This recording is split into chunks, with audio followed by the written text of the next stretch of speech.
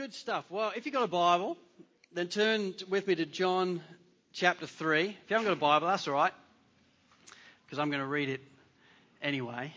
But if you have got a Bible, turn there. I'll give you a bit of background to what we're about to look at. John was one of Jesus' disciples. He's one of his closest friends. And the words he writes here in this verse that we're looking at today, verse 16 of chapter 3, are among some of the most well-known verses in the entire Bible. And I think without doubt among some of the most important verses. So earlier on we looked at some really nice dedications, didn't we? What a precious moment that is when you're seeing parents who love their kids and they want to dedicate their kids to the Lord and ask for His grace. It's a wonderful time, a family time for us as a church and as friends and family. And yet here in this verse, we see, I think, the ultimate dedication. The most amazing dedication that you've ever seen in your entire life, from the Father to the Son to the world. And as we give ourselves to it today, it's my hope that for every individual in this room, that you would come to either know afresh or know for the first time God's passionate and personal and particular love for you individually. Because that's what we see in this verse. So let's read it together. John 3:16. It's Jesus talking. For God so loved the world that He gave His only Son, that whoever believes in Him should not perish, but have eternal life. Let's pray. Lord, your word is so large. There are so many words in it that you speak to us from your mouth. And yet as we come to these words today, this verse, oh Lord, how much is packed into this verse. Lord, would you open our eyes today that we may be able to taste and see that you are good? Would you open our eyes today, whoever we may be, whatever the reason may be that we've arrived here this morning? Would you open our eyes to behold your passionate and personal and particular love for us?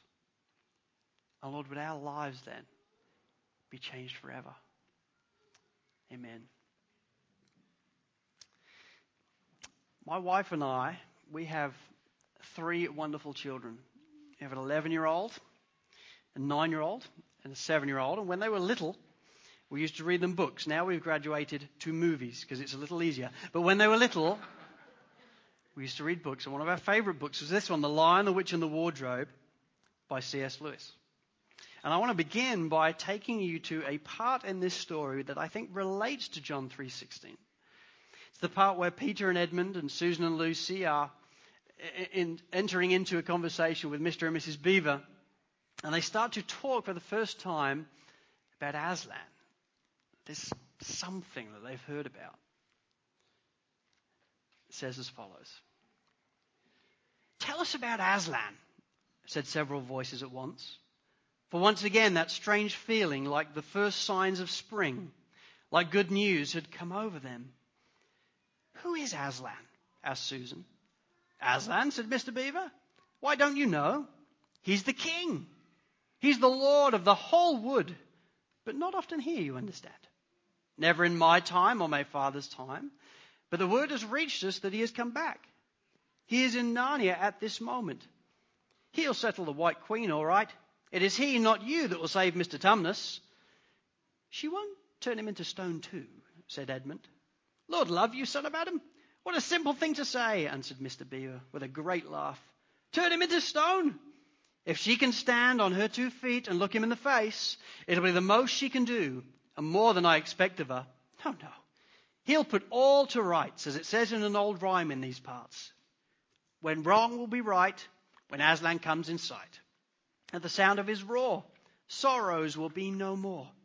When he bares his teeth, winter meets its death, and when he shakes his mane, we shall have spring again.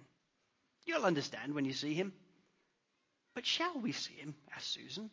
Why, daughter of Eve, that's what I brought you here for. I'm to lead you where you shall meet him, said Mr. Beaver. Is he a man? Asked Lucy. Aslan? A man? Said Mr. Beaver sternly. Certainly not. I tell you he is the king of the wood and the son of the great emperor beyond the sea. Don't you know who is the king of beasts? Aslan is a lion. The lion. The great lion. Oh, said Susan. I thought he was a man. Is he safe? I shall feel rather nervous about meeting a lion. That you will, dearie, and no mistake, said Mrs. Beaver. If there's anyone who can appear before Aslan without their knees knocking, they're either braver than most or else just silly. Then he isn't safe, said Lucy. Safe, said Mr. Beaver. Don't you hear what Mrs. Beaver tells you? Who said anything about safe? Of course he isn't safe. But he's good. He's the king. Growing up for me, I used to think that the king is good. And I had no idea about whether he was safe or not. Growing up, I thought of God as this good guy, as this sort of genie in the lamp type thing that, you'd pray to now and again, and he'd help you with your woes and your issues. And if you had asked me to draw him, I probably would have drawn like Santa Claus or something of that nature, because I had that idea about God. And God is indeed good. But if that's all we think about him, our understanding of God is profoundly deficient. See, Hebrews 12 verse 28 says, God is a consuming fire. That doesn't sound like Santa Claus to me. God is a consuming fire, and the attachment that comes with that is because he is a consuming fire, we should worship him with reverence and awe. God is indeed good, but he's not safe. And really, to understand John 3:16, you have to understand that. Otherwise, it really doesn't sparkle, and it really doesn't make sense in the way that it's meant to. And the reason that God is not safe is because he is holy. And as we make our way in this message back to John 3:16 and to understanding it, we have to start there with understanding that God is holy. Now, different people think different things about holiness, right? I'm English. You can tell by my accent. In England, we think of different things about holy. We think of the holiness as like the Pope or something like that. Or maybe like a church building with stained glass windows. There's something allegedly holy about those moments. Or there's certain mannerisms that are holier than thou. So if you stand on your tippy toes and put your hands like this and go, Amen, that's a holy moment. But of course it's not. But everybody thinks that it is. People think of those types of things as holy. But truly what holiness means, to be holy is just simply to be set apart. And that is exactly what God is. First and foremostly, God is set apart from us in his capabilities. Isaiah 40 says it this way. Check this out. It says, who has measured the waters in the hollow of his hand, or with the breadth of his hand marked off the heavens? Who has held the dust of the earth in a basket, or weighed the mountains on the scales and the hills in a balance? I love that. The whole premise of that verse is, who can do these things? I'll tell you who can do these things. God can do these things. That's the way it's written. So 70% of our world is covered in water. And God says, you know what? Yeah, I can measure that in the hollow of my hands. Human beings have tried and failed to measure the distance across the galaxies. And yet God says, yeah, I can measure that with the breadth of my hand. Human beings can't just lift up Uluru and the Pennines and the Alps and measure them on scales. But according to this writer, God can do that. It's not hard for the Lord. It's really easy, in fact, for him. In Job 26, verse 14, we read, and these things are just the outer fringes of his work. I mean, consider your bodies for a moment. Consider what is actually in you. In a book called Springboards, the author says as follows. He says, perhaps the greatest proof of the Creator's existence is when you gaze into the mirror. Contrary to common belief, your lungs are more than just bags to breathe smoke into. Yeah, they are designed to filter oxygen out of the air you breathe. These incredible organs contain 300,000 million tiny blood vessels called capillaries. Your entire body supply washes through your lungs once every minute. In your lifetime, the marrow in your bones will create approximately 0.5 ton of red blood cells. You have focusing muscles in your eyes that move an estimated 100,000 times each day. That same eye has within it a retina that covers less than a square inch and contains 137 million light-sensitive cells.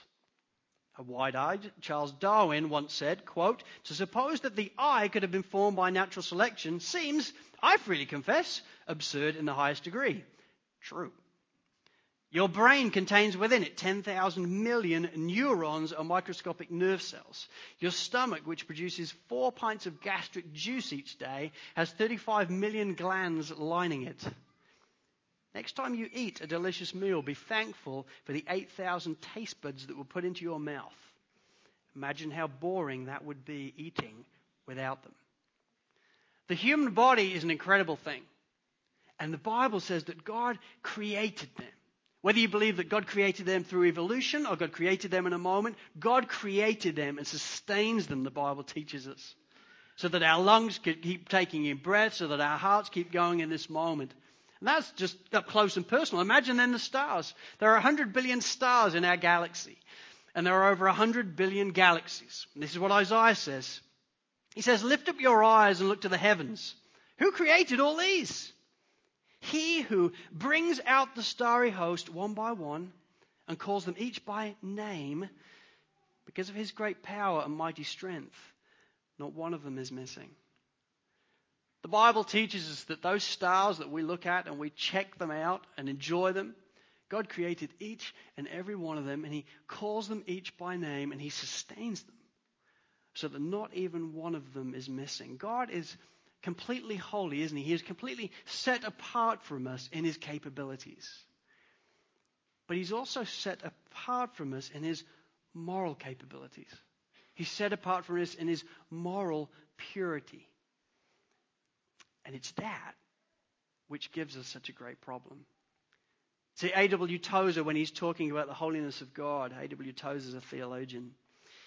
He says we cannot grasp the divine holiness by thinking of something very pure and then raising the concept to the highest degree we are capable of. So you cannot just imagine the nicest grandmother you've ever had and times it by 1,000,000 and think, well, that must be like God, yes. No, you can't do that. God's holiness, he says, is not simply the best we know, infinitely bettered. No, God's holiness stands apart, unique, unapproachable, and incomprehensible. God is holy. He is completely set apart from us in his capabilities. He is completely set apart from us in his moral purity. He is completely separate from sin. And as a result, he completely separates himself from sin. And that's what gives us such a great problem. Indeed, I think the ultimate problem. You see, if we headed to the streets today, as Brendan did last week, and we started to ask people questions, I think if we asked them, what do you think is man's ultimate problem? I think we get a whole range of different answers from different people. I think some people would say, what is man's ultimate problem? Well, for me here in Sydney, and it's the price of housing. That's man's ultimate problem right now for me in Sydney. Other people would say, I think man's ultimate problem, I think that's more like diseases. So AIDS and cancer and heart disease, some things that are incurable, that's got to be man's greatest problem. Other people would say, no, I think terrorism. I think that's probably the number one issue in our world today, or education, or job issues, or the economy. You would get a whole range of different answers depending on people's different viewpoints. And yet, according to the Bible, man's ultimate problem, as biblically defined, is none of those things. Man's ultimate problem, as biblically defined, is our sinfulness in light of his holiness. See, Hebrews 9 verse 27 says this. I think it's one of the most sobering verses in the entire Bible. It says, man is destined to die once, and after that, he faces judgment. That's not a popular thing to say these days, but it's the truth. See, for some people, as they consider that moment, as they consider being judged, they're not too worried about it. And we get to learn that when we're really little. So we smile at all these babies being dedicated today, but give them a year and it'll be different. Because in a year's time, what they'll learn, nobody will teach them this, but when something happens in the family home, they will instantly know what to do. You say immediately, it was them. Because that's what we all do. And we never really grow out of that. We like to deflect anything that we could have possibly have done and explain that it is somebody else's problem. It is somebody else's fault. And if that's the attitude we bring, we never fear judgment. Because we never really think we're doing anything wrong. It's always somebody else's problem. For others, they admit that they do things wrong. But they think as they commit to that judgment moment, they're not too worried about it because they compare themselves to other people and they think, well, look, I'm not a pedophile. I've never murdered anybody. I've not done these different things. I can understand that those people would be separated from God, but I'm not too bad. And so they weigh themselves against others and come off favorable and think that, well, that day probably isn't too fearful for me then. But under the premise that man is destined to die once and after that faces judgment, the important issue biblically is that God will not compare us with other people in that moment. He will compare us with His standard, His law. And that changes everything.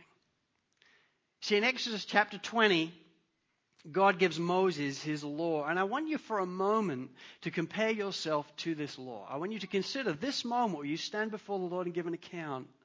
And I want you to compare yourself to this law. Now, very important, don't compare your spouse to this law. Okay, that can be fun, but don't do that. Don't compare your sibling to this law. I want you to consider for yourself your moment before God. Number one, then, the first commandment that He's given you upon birth, you shall have no other gods before me. Jesus described it this way in Matthew. He says, we should love the Lord with our God with all our heart, all our mind, all our soul, and all our strength. Not just sometimes and some of, but all of the time, we should commit ourselves to loving God with all our might. And the moment we don't do that, we have found ourselves having other gods before Him, and we've broken that law. Number two, you shall not make for yourself any idol. People don't tend to worry about this because they think, I've never made a golden calf in my life. But an idol isn't a golden calf. An idol is anything that we give more attention to and devotion to than God. That could be a whole range of things. That could be a sport. It could be soccer. It can be our homes. It can be our spouses. It can be food. It can be sleep. It can be music. It can even actually be our children. But the Lord makes it clear that the moment we give more attention to something and more devotion to something in a passionate way than Him, well, that's an idol. We've broken then that commandment. Number three, you shall not take the name of the Lord in vain. Matthew 12:36 says, but I tell you that men will have to give an account on the day of judgment for every careless word they have spoken. Number four, remember the Sabbath and keep it holy. Before I was 16, I went to church every week. And I think I probably worshipped for a matter of minutes every week. And that was my entire sum of what it meant to worship the Lord on that day, let alone give a day to the Lord to honor Him and bring Him praise. Number five, honor your father and mother. Not just sometimes, but always and consistently, whenever you encounter them throughout your whole life, honor them. Number six, you shall not murder. Now, this is the one that I used to get so excited about because you think, finally, there's one I've not broken. I haven't murdered anybody. I'm in. But then you read 1 John 3:15, and he says, whoever hates his brother is a murderer, and no murderer has eternal life in him. And so the stakes are up that as soon as you hate somebody, it's like you've murdered them in your heart. And suddenly then, unless you've never hated someone, you realize you've broken that commandment as well. Number 7, you shall not commit adultery. Sexual intimacy with anybody we're not married to is breaking that commandment. And Jesus said if anyone even looks at a woman lustfully, he has already committed adultery with her in his heart. The moment we look at an individual and we let our mind go in a lustful sense, we've broken that commandment. Number 8, you shall not steal. If we have ever taken anything, no matter how small, then we've broken that commandment. Number 9, you shall not give false testimony. There's no indication in that text that there are black lies and white lies. They're just lies. The moment we give false testimony, we've broken that one. And number 10, you shall not covet. The moment we crave something in an overboard way that we don't own, that doesn't belong to us, we've then broken that commandment. Now, on the premise then that we've stopped comparing ourselves with other people, how did you go? The reality is, who amongst us has never done any of these things? We all fallen short somewhere. And that is exactly what Paul tells us in Romans 3:23. He says, for all have sinned and fallen short of the glory of God. Every single one of us in this room has screwed up somewhere, whether we like it or not. And if you're like me, you screwed up most of those places. If not, nearly all those places. My friends, we do things wrong. We break the law, and it is that, in light of God's holiness, that gives us the ultimate problem. And the ultimate problem is twofold. See, because of our sin, we are cut off from God. Do you realize that? Because of your sin, you are cut off from Him. Isaiah simply says it this way in chapter 59. It says, behold, the Lord's hand is not shortened, that it cannot save, or his ear dull, that it cannot hear. But your iniquities have made a separation between you and your God, and your sins have hidden His face from you, so that He does not hear. Our sin has resulted in a great chasm between us in our sinfulness and God in His holiness. There is a great chasm between us.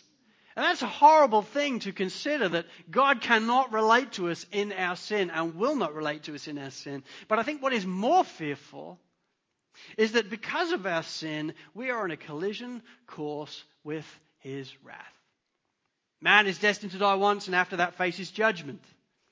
Well, according to this, according to the Bible, in that moment, we're on a collision course with His wrath, with His righteous anger. D.A. Carson talks about it this way. He says, in the Bible, God's wrath is a function of His holiness. His wrath or anger is not the explosion of a bad temper or a chronic inability to restrain His irritability, but rather a just and principled opposition to sin. God's holiness is so amazingly glorious that it demands that He be wrathful with those of His creatures who defy Him, sly His majesty, turn their noses at His words and works, and insist on their own independence, even though every breath they breathe, not to mention their very existence, depends on His providential care. If God were to gaze at sin and rebellion, shrug His shoulders, and mutter, well, I'm not too bothered. I can forgive them. I don't really care what they do. Surely there would be something morally deficient about Him. Should God care nothing of Hitler's outrages? Should God care nothing of my rebellion or your rebellion? If He acted this way, He would ultimately discount His own significance, sully His own glory, besmirch His own honor, and soil His own integrity. My friends, God is holy. And to think then that He's just going to be like, look, whatever, no big deal about your sin is ridiculous. To actually see that as a God, what type of God would that be? And there is not a more terrifying event to come in future history, I believe, than the coming day of God's wrath.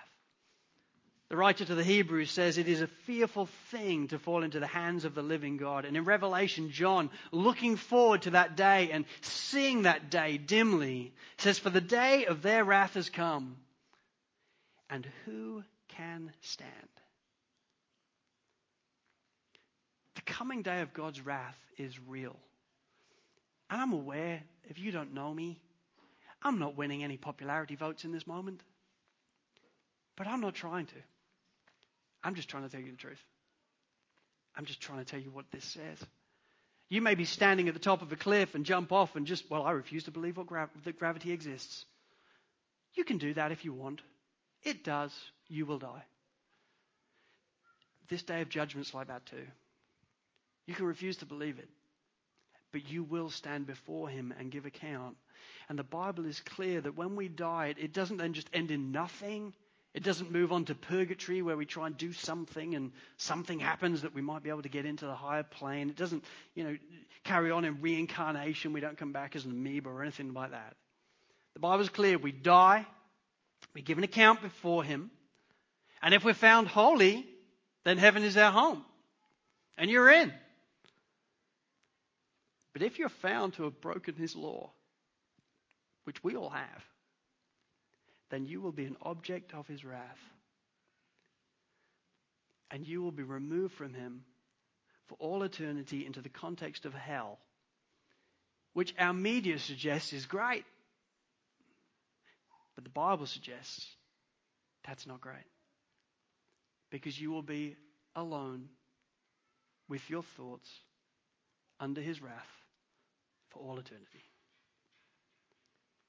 It is a fearful thing to fall into the hands of a living God. My friends, God is good, but he's not safe.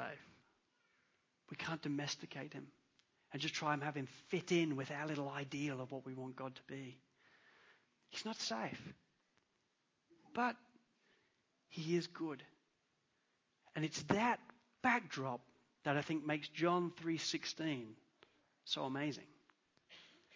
Because for God so loved the world that he gave his only Son, that whoever believes in him should not perish, should not be an object of his wrath for all eternity, but instead would have eternal life. You see, my friends, God is indeed a holy and righteous judge, and we have indeed fallen well short of the glory of the Lord. And yet, incredibly, this story doesn't end there. And it could have. He could have just left us right then and gone, look, I've told you what you need to do. You've rejected it, so there we go. One chance and you're out. But he didn't. In his holiness and in his majesty, seeing that we are in our sin, in his grace, he made a way for us to be reconciled to him. In his grace and splendor, he made a way for you and I to cross the great chasm and to be reconciled to the God that made us so we can be with him for all eternity. In his grace, he made a way for us, you and I, to be completely forgiven of our sin. That's incredible. He made a way for us to look at our lives and see that we've broken every law and have that washed clean and say, now when I see you, I'm going to see you as holy.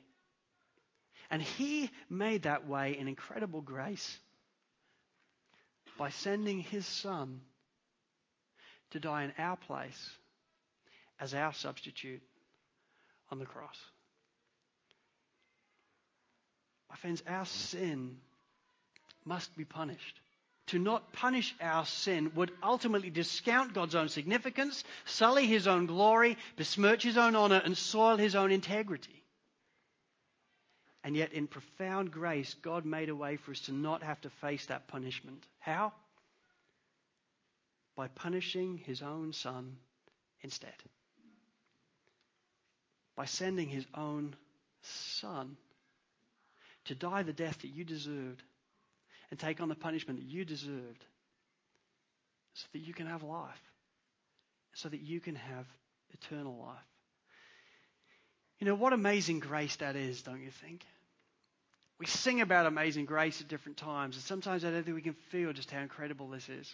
But when you see God at the right time sending forth his Son for sinners like you and me, that's to be overwhelmed by his grace.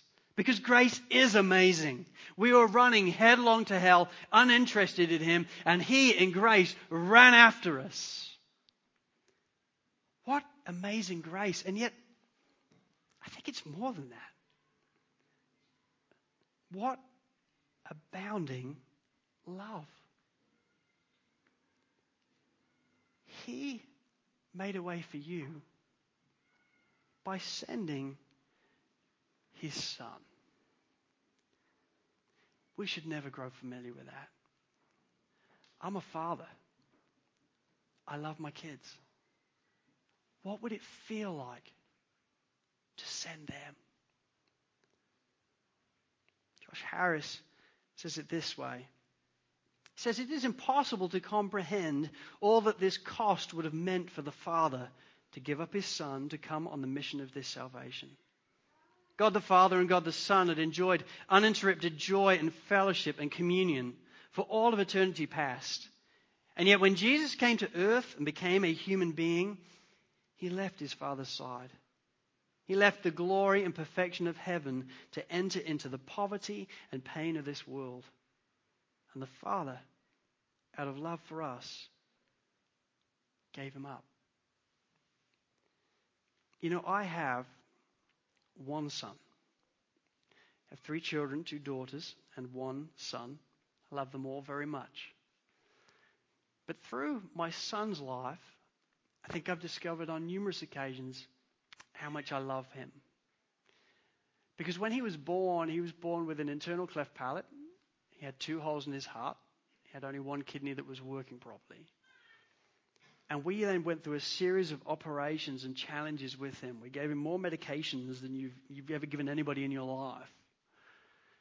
And I was there as the dad on different occasions, being the one that would take him in. So he had his first operation when he was 3, another one when he was 5. And then at 7, they did heart surgery on him.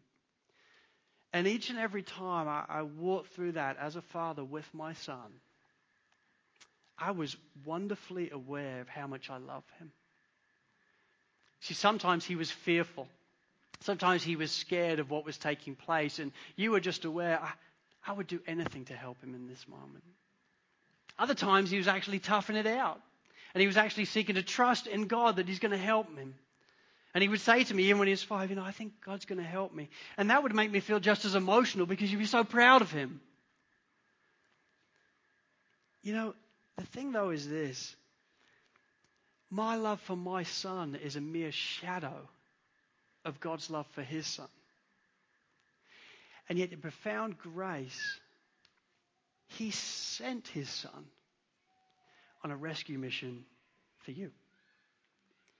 And that rescue mission wasn't just a series of operations. Now that rescue mission would result in his son dying in a bloody mess on a cross at Calvary. And the Father, for the first time in eternity, turning his face away from his son and pouring the righteous wrath that I deserved out on him. My friends, that is abounding love. And if you want to know how God feels about you, if you want to know how intense his love is for you as an individual, if you want to know how passionate and particular and personal his love for you is, I suggest the way we do that is by understanding that the intensity of God's love for you really is shown in the value of his gift for you. You want to know how he feels about you? Look at what he gave up for you. You want to know how passionate and particular his love is for you? Then behold the Father who loves his Son in a way that we can barely even imagine, sending his Son on a rescue mission for you. That truly is abounding love. And my friends, because of that abounding love of God's towards us, here's what we now have. What we now have, I think, in closing, is the ultimate opportunity. You see, my friends, through belief in Jesus Christ, eternal life can be yours. For God so loved the world that he gave his only Son, so that. There's an application. So that whoever believes in him should not perish, should not sit under his wrath, but instead should have eternal life. My friends, through belief in Jesus Christ, eternal life can be yours. And so here then is my question to you as we close. Have you believed in him? Have you? Have you made Jesus Christ the Lord and Savior of your life? My friends, if you're here today and you're a Christian and you have done that, I trust that John 3:16 will be ringing in your ears throughout this whole week as we approach Good Friday, as we approach Resurrection Sunday. I trust that you will have this verse placarded before your eyes, and you would detach yourself from it, but instead you would see through this verse His passionate and His personal and His particular love for you. Because such is His love that He sent His Son for you. If though you're here and you don't know Jesus Christ as your Lord and Savior, you haven't actually, before this moment, believed, then I simply want to urge you and encourage you, believe in Him today, and this eternal life then will be yours. Put your faith in Him as your Lord and Savior. Maybe you're thinking, I just couldn't know. Dave, if you knew my life, if you knew all the things I'd done in my life, if you realized how much I'd rejected God, you'd realize it's too late. Or maybe you think because of who you are or what you've done that you're somehow excluded from this Bible. Oh, friends, I want to encourage you through a word. The word is this: whoever believes.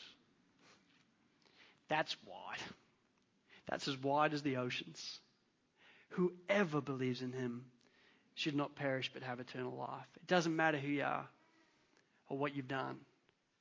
If you in this moment say, Lord, I believe in you. I want to take you as the King of my life. I want to take you as my Savior. Then you are, as biblically defined in that moment, no longer an object of His wrath. But you're a child of the King. And eternal life will be yours. Let's all close our eyes as we bring this to an end.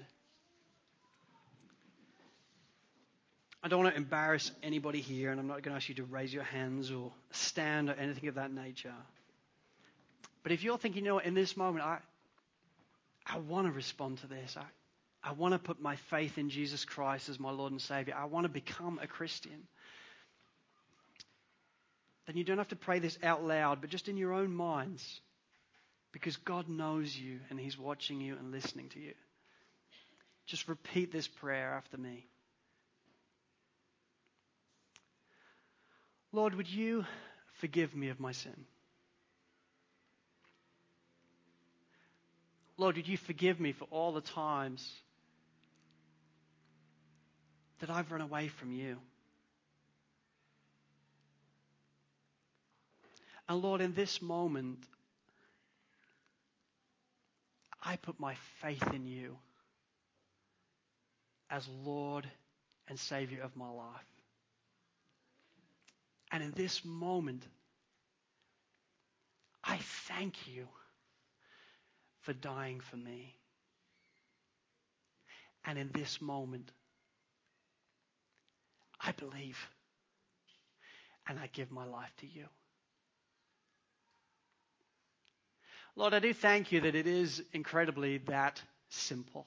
When we see you in your word, when we see you in the gospel, we don't have to then earn our way into your good books because Jesus Christ has earned it for us. Lord, I thank you that the root of Christianity is nothing about what we do for you. It is all about what you've done for us. For we were running headlong to hell, and yet you came running after us. And you loved us enough to part with your only Son. Lord, would we all then know your passionate and personal and particular love for us? And would we be overwhelmed by that? And would we delight in that? And would we give you all the glory you deserve? In Jesus' precious name, amen.